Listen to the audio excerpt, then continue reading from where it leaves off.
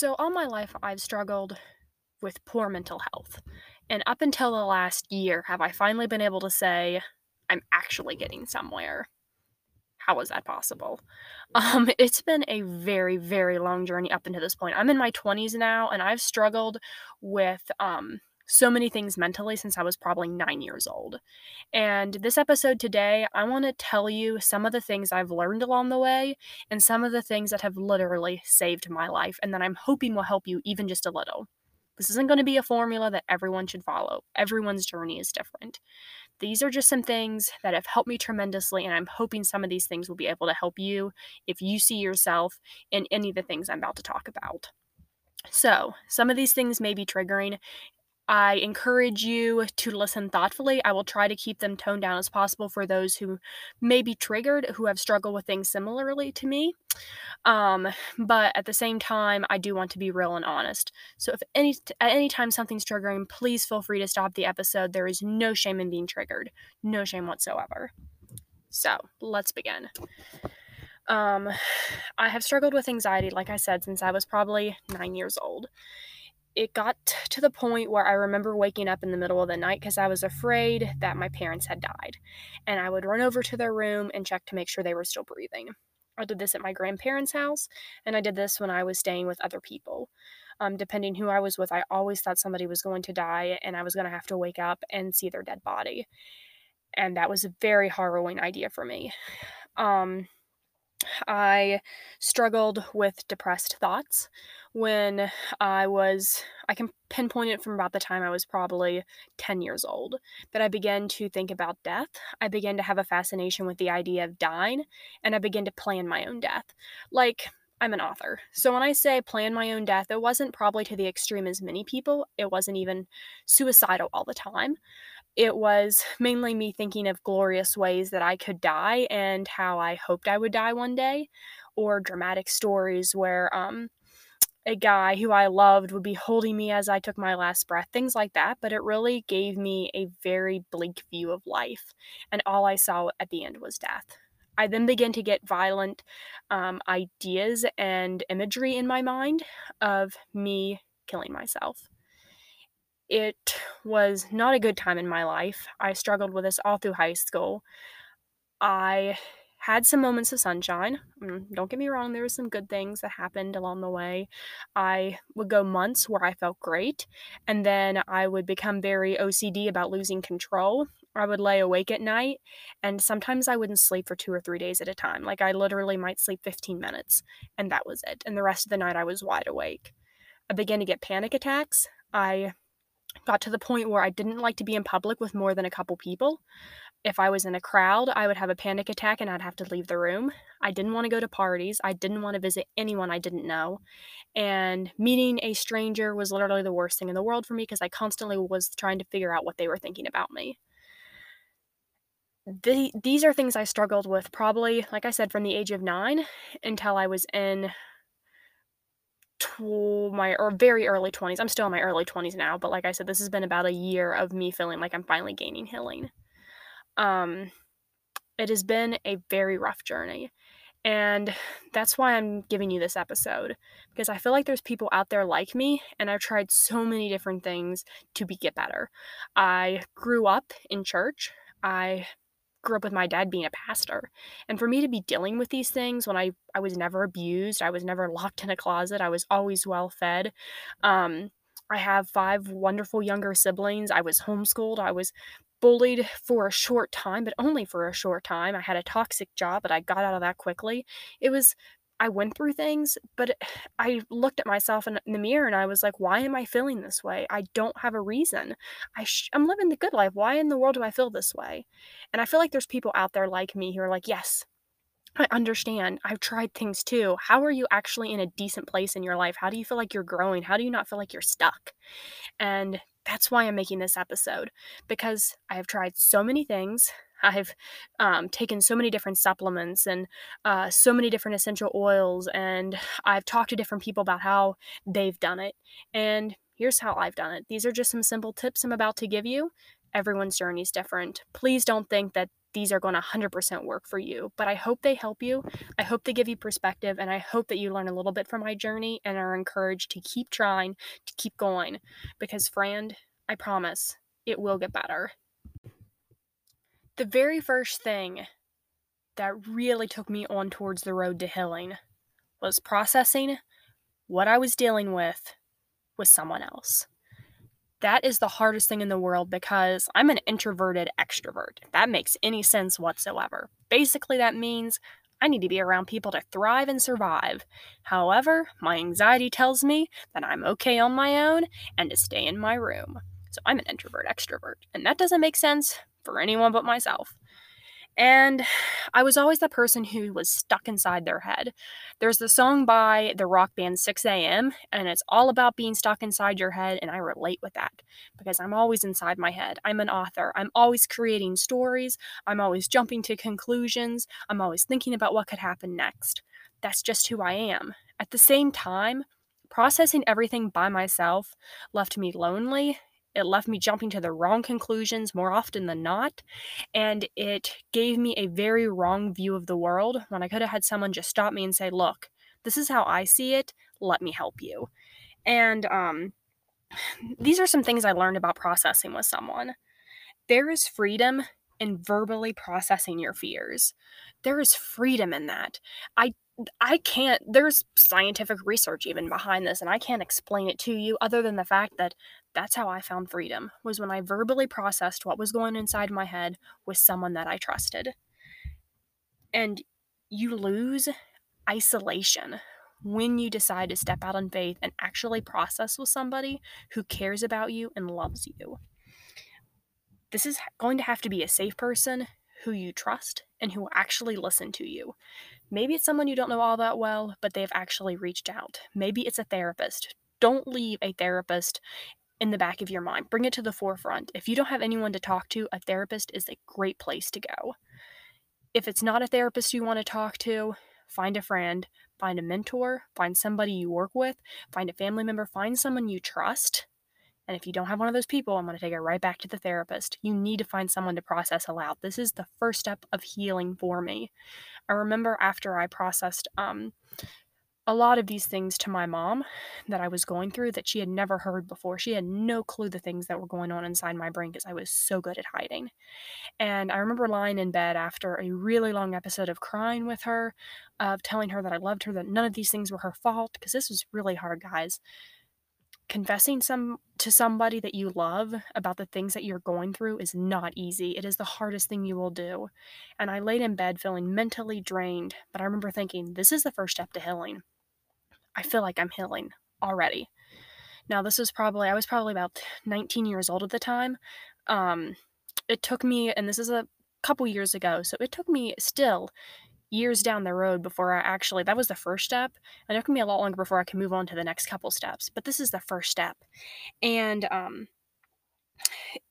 not processing, like I researched a little bit, but not processing things puts your brain, the part of your brain that goes fight or flight, it puts you in fight or flight mode. So when you're having anxiety, your brain is in fight or flight. And when you're stressed or upset, this part of your brain can override logic. Like, this is an actual research thing. And your brain overrides logic and makes you believe there's actually something to be afraid of, when sometimes all it takes is you processing it out loud and realizing you were afraid of nothing all along. And that's why I needed to talk to my mom. That's why I needed to talk to this guy who's become like a father figure to me, who's become my mentor. Older people who've walked the same road that I have at one time or another, who've had some of the similar fears and are like, hey, let me help you. I love you. I want to listen. No judgment, no questions asked. Listen. They'll listen and then they'll help you. Those are the type of people you need to go to. So give yourself a time to really confess, to really let someone know what's going on inside, and then take that time to move on. After you've talked about that stuff, not everything's going to be resolved, but then that's when it's time to move on. Don't live in those feelings. So confess, and then see what it takes to move on. Ask them, what do I need to do to move on? What do I need to go from here? Their advice, you can't always take their advice. They don't know what you've gone through all your life, but at the same time, you need those people to process, and you need those people in order to be able to move on. The second big step for healing for me was realizing that everything I'd ever believed wasn't always true. My brain makes up a lot of stuff. It looks around and assumes a lot, and if I really dwell on that one aspect, I can believe it's true. It comes to the point where I'm actually like, hey, that might be true. They might really be thinking that about me. That might have really happened that way. Your brain can trick you. And realizing that everything you believe isn't always true is hard because it's time to reassess everything, to take a step back, and to see what is true and what isn't. And with my anxiety, that definitely wasn't an easy thing to do. It's like I said, my brain is very active. I'm an author. It makes up a lot of stuff. And it's like some lies that I believe personally. I thought that everyone had random violent imagery in their mind at one point or another, and maybe they do. But if you're thinking about dying by suicide, that's not supposed to be normal, and that's not supposed to happen. And my brain had made me believe that it was just me going through this. And also made me believe that everyone was going through this and it was no big deal. So it did two different things at once, and I'm just a weird person and I accepted them both as true. I constantly had my mind stretch out issues and it wouldn't shut down. I constantly imagined my own death, and that definitely isn't normal. I believe that my hormone issues were completely normal, that my mood swings, that that everything that went on, like I have a lot of hormone issues, and I believe that that was just what every girl goes through. That all the stuff that goes on at that time of the month was completely normal, and to a degree some of it was, but I was having some extreme issues, and I was like, I felt shame in talking about it and actually asking. And I also believed that I shouldn't be who I was, that people wouldn't like me for who I was.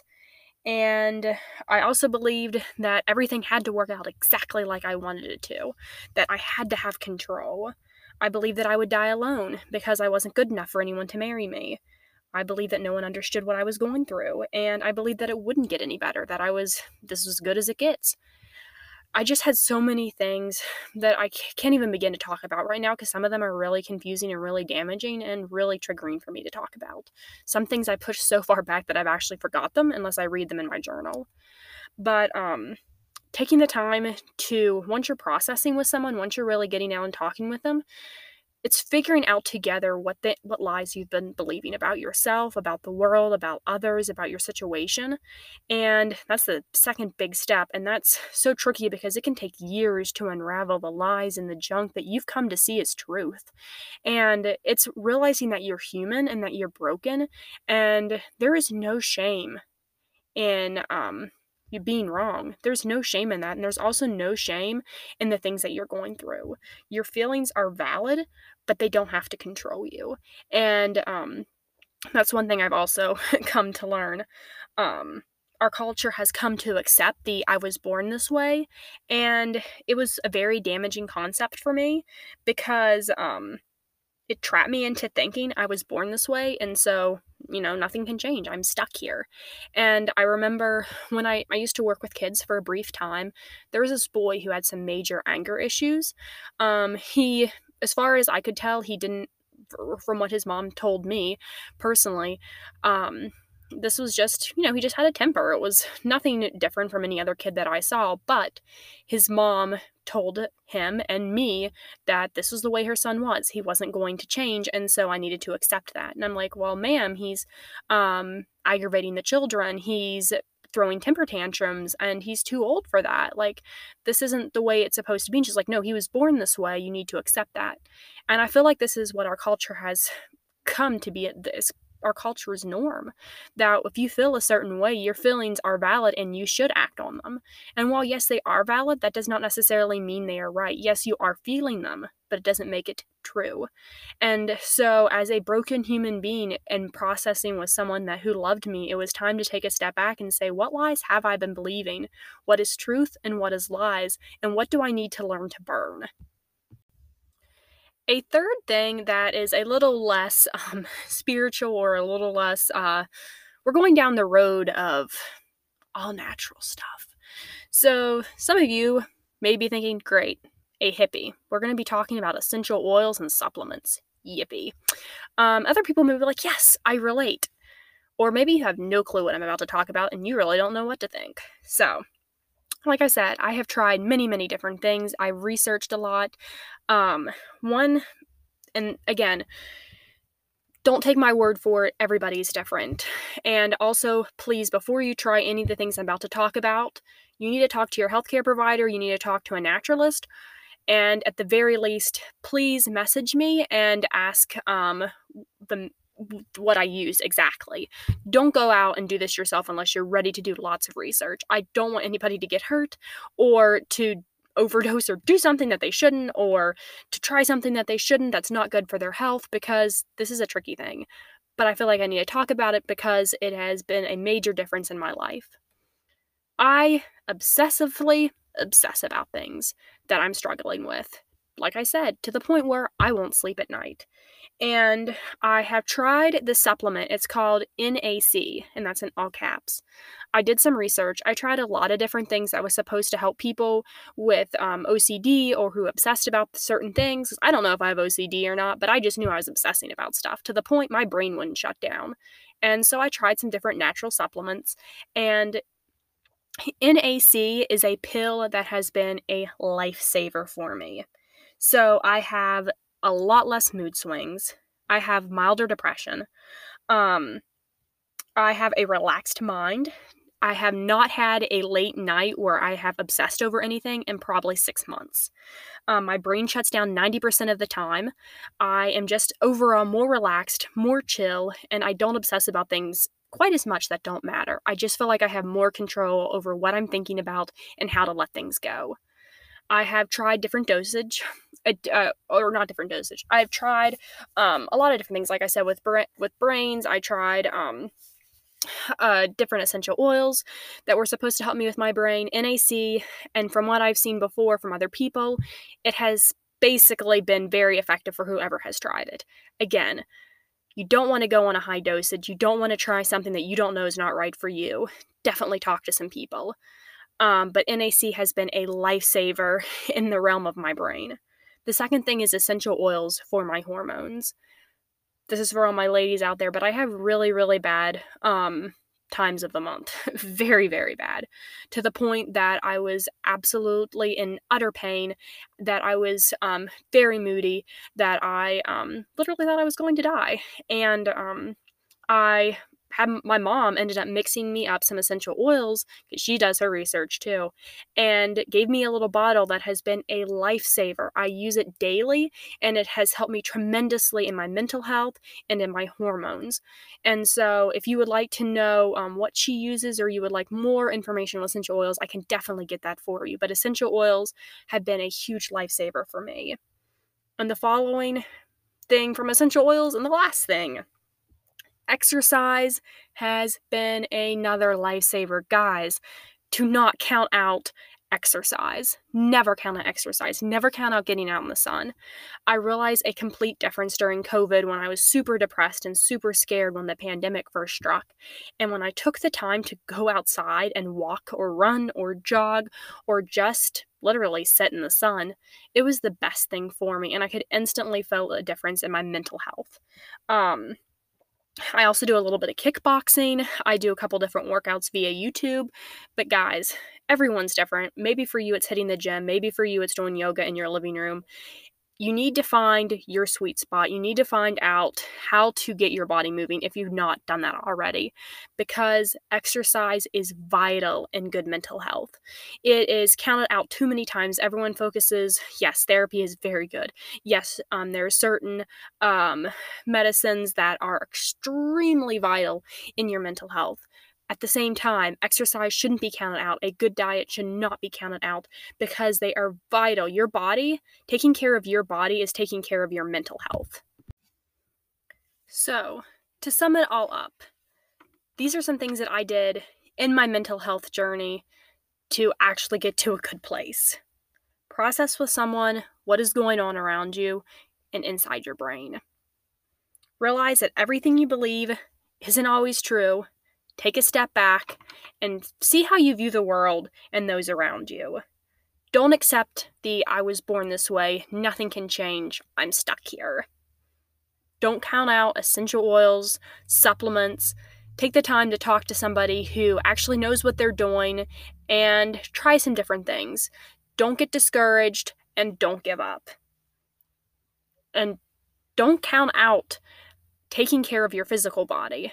Your physical body, in turn, affects your mental health. While it might not always be the case that it affects it 100%, and you could exercise and be completely buff and tough and still be struggling mentally, it is very true that your physical will in turn help your mental. And something else, a final afterthought, never count out pouring into other people. When I really took the time to love on people who were broken just like I was, it took my eyes off of me and my struggles and really helped me focus on someone else.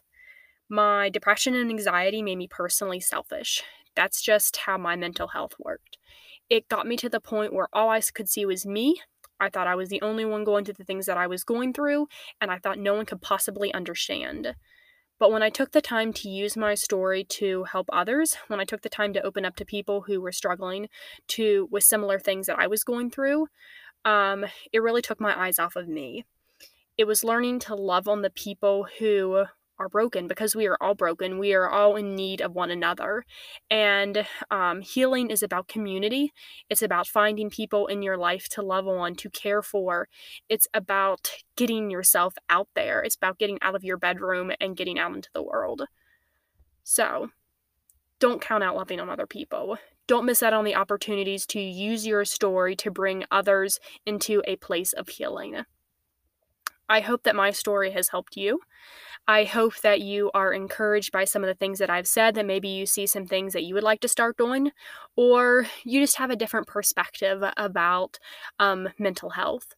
Whatever the case, I hope that you also know that you are loved, that you are not stuck in this place that you may feel you are drowning in, that there is hope, and that change is absolutely 100% possible. Because if God can get me out of the place that I was mentally, that deep darkness where I literally felt like I was living in all hell in my head, and if He can get me out of there, if God can get me out of there, He can certainly do the same thing for you.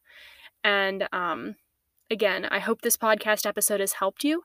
If you would ever like to talk, please feel free to DM me, to email me, to catch up with me on my website. And I hope you know that you are loved, and you are going to come out of this stronger than you ever were before.